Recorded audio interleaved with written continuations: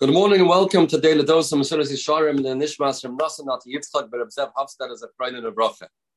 To add what we've been speaking about the last couple of days, the Inyan of Lishma, the Inyan of Tahara, just want to share with the listeners the famous Gemara here in Masechtas Avodah Zarah, Daf Yud Ches Amud Aleph.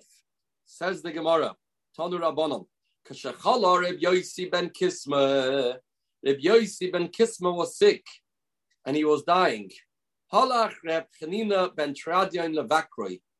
The heilige sage Reb Chanina ben Tradion went to visit Reb Yosi ben Kisma. And then they had a long conversation. And during that conversation, Reb Yosi ben Kisma asked Reb Chanina ben Tradion, Ma ani lechai olam haba? Rebbe, I see that I am weak, I am feeble, and my days are numbered. Can you tell me if I have a chelik in the world to come? Amaloi, to respond to him, how should I know if you have a chelik in olam haba? Klum ma'isa baliyatcha. Tell me if you did some ma'isa, some act that deserves to get olam haba. Amaloi, yes, I have a story. What's the story? Ma'il shel purim nischal for li b'ma'il shel tzedakah. One Purim, I remember, I went fundraising for a certain cause, and I came home, and all the money that I fundraised got mixed in to my own private money, and I didn't know what to do.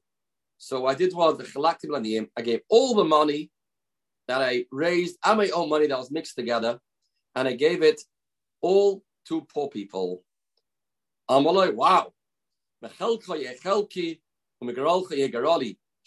this is what you did, I wish I could have the olam haba you're going to have. This is the Perek Gemara. What's the great story that he said? He had money of tzedakah that got mixed in, and he gave all his money away. He didn't want to take from the araniki of tzedakah.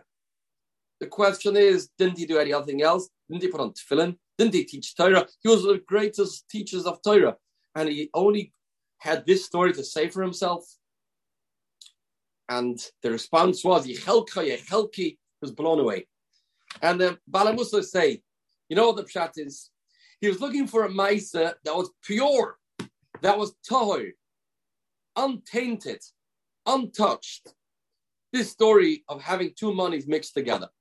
Nobody would have known the difference. And he could have found so many justifications to say it's okay to take some for himself and say it's obvious that's not all for the Kupat Shel Tzedakah. He could have come up with many excuses. And nevertheless, he did this act with 100% purity. He understood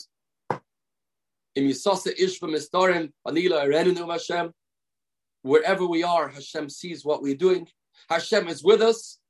And he did this act lishma. And he understood when he's asking a question, doesn't mean to say, did you ever do a mitzvah? He meant, did you ever do a mitzvah that was 100% pure, bilti l'Hashem levadei, for the sake of the Eibishter and for the sake of Yireh Shamayim, as the first Rabbah writes, that the first Yesod of a Yid is Shvisi Hashem and Negesamid, even if we are behind closed doors. And a person can think to himself, nobody sees, nevertheless, serve the Eibishter. Because these moments that a person's on his own are the pivotal moments of his life, and those moments could be the moments that are giving him schar in the Olam HaNetzach. Because those mitzvahs are 100% and absolutely shma.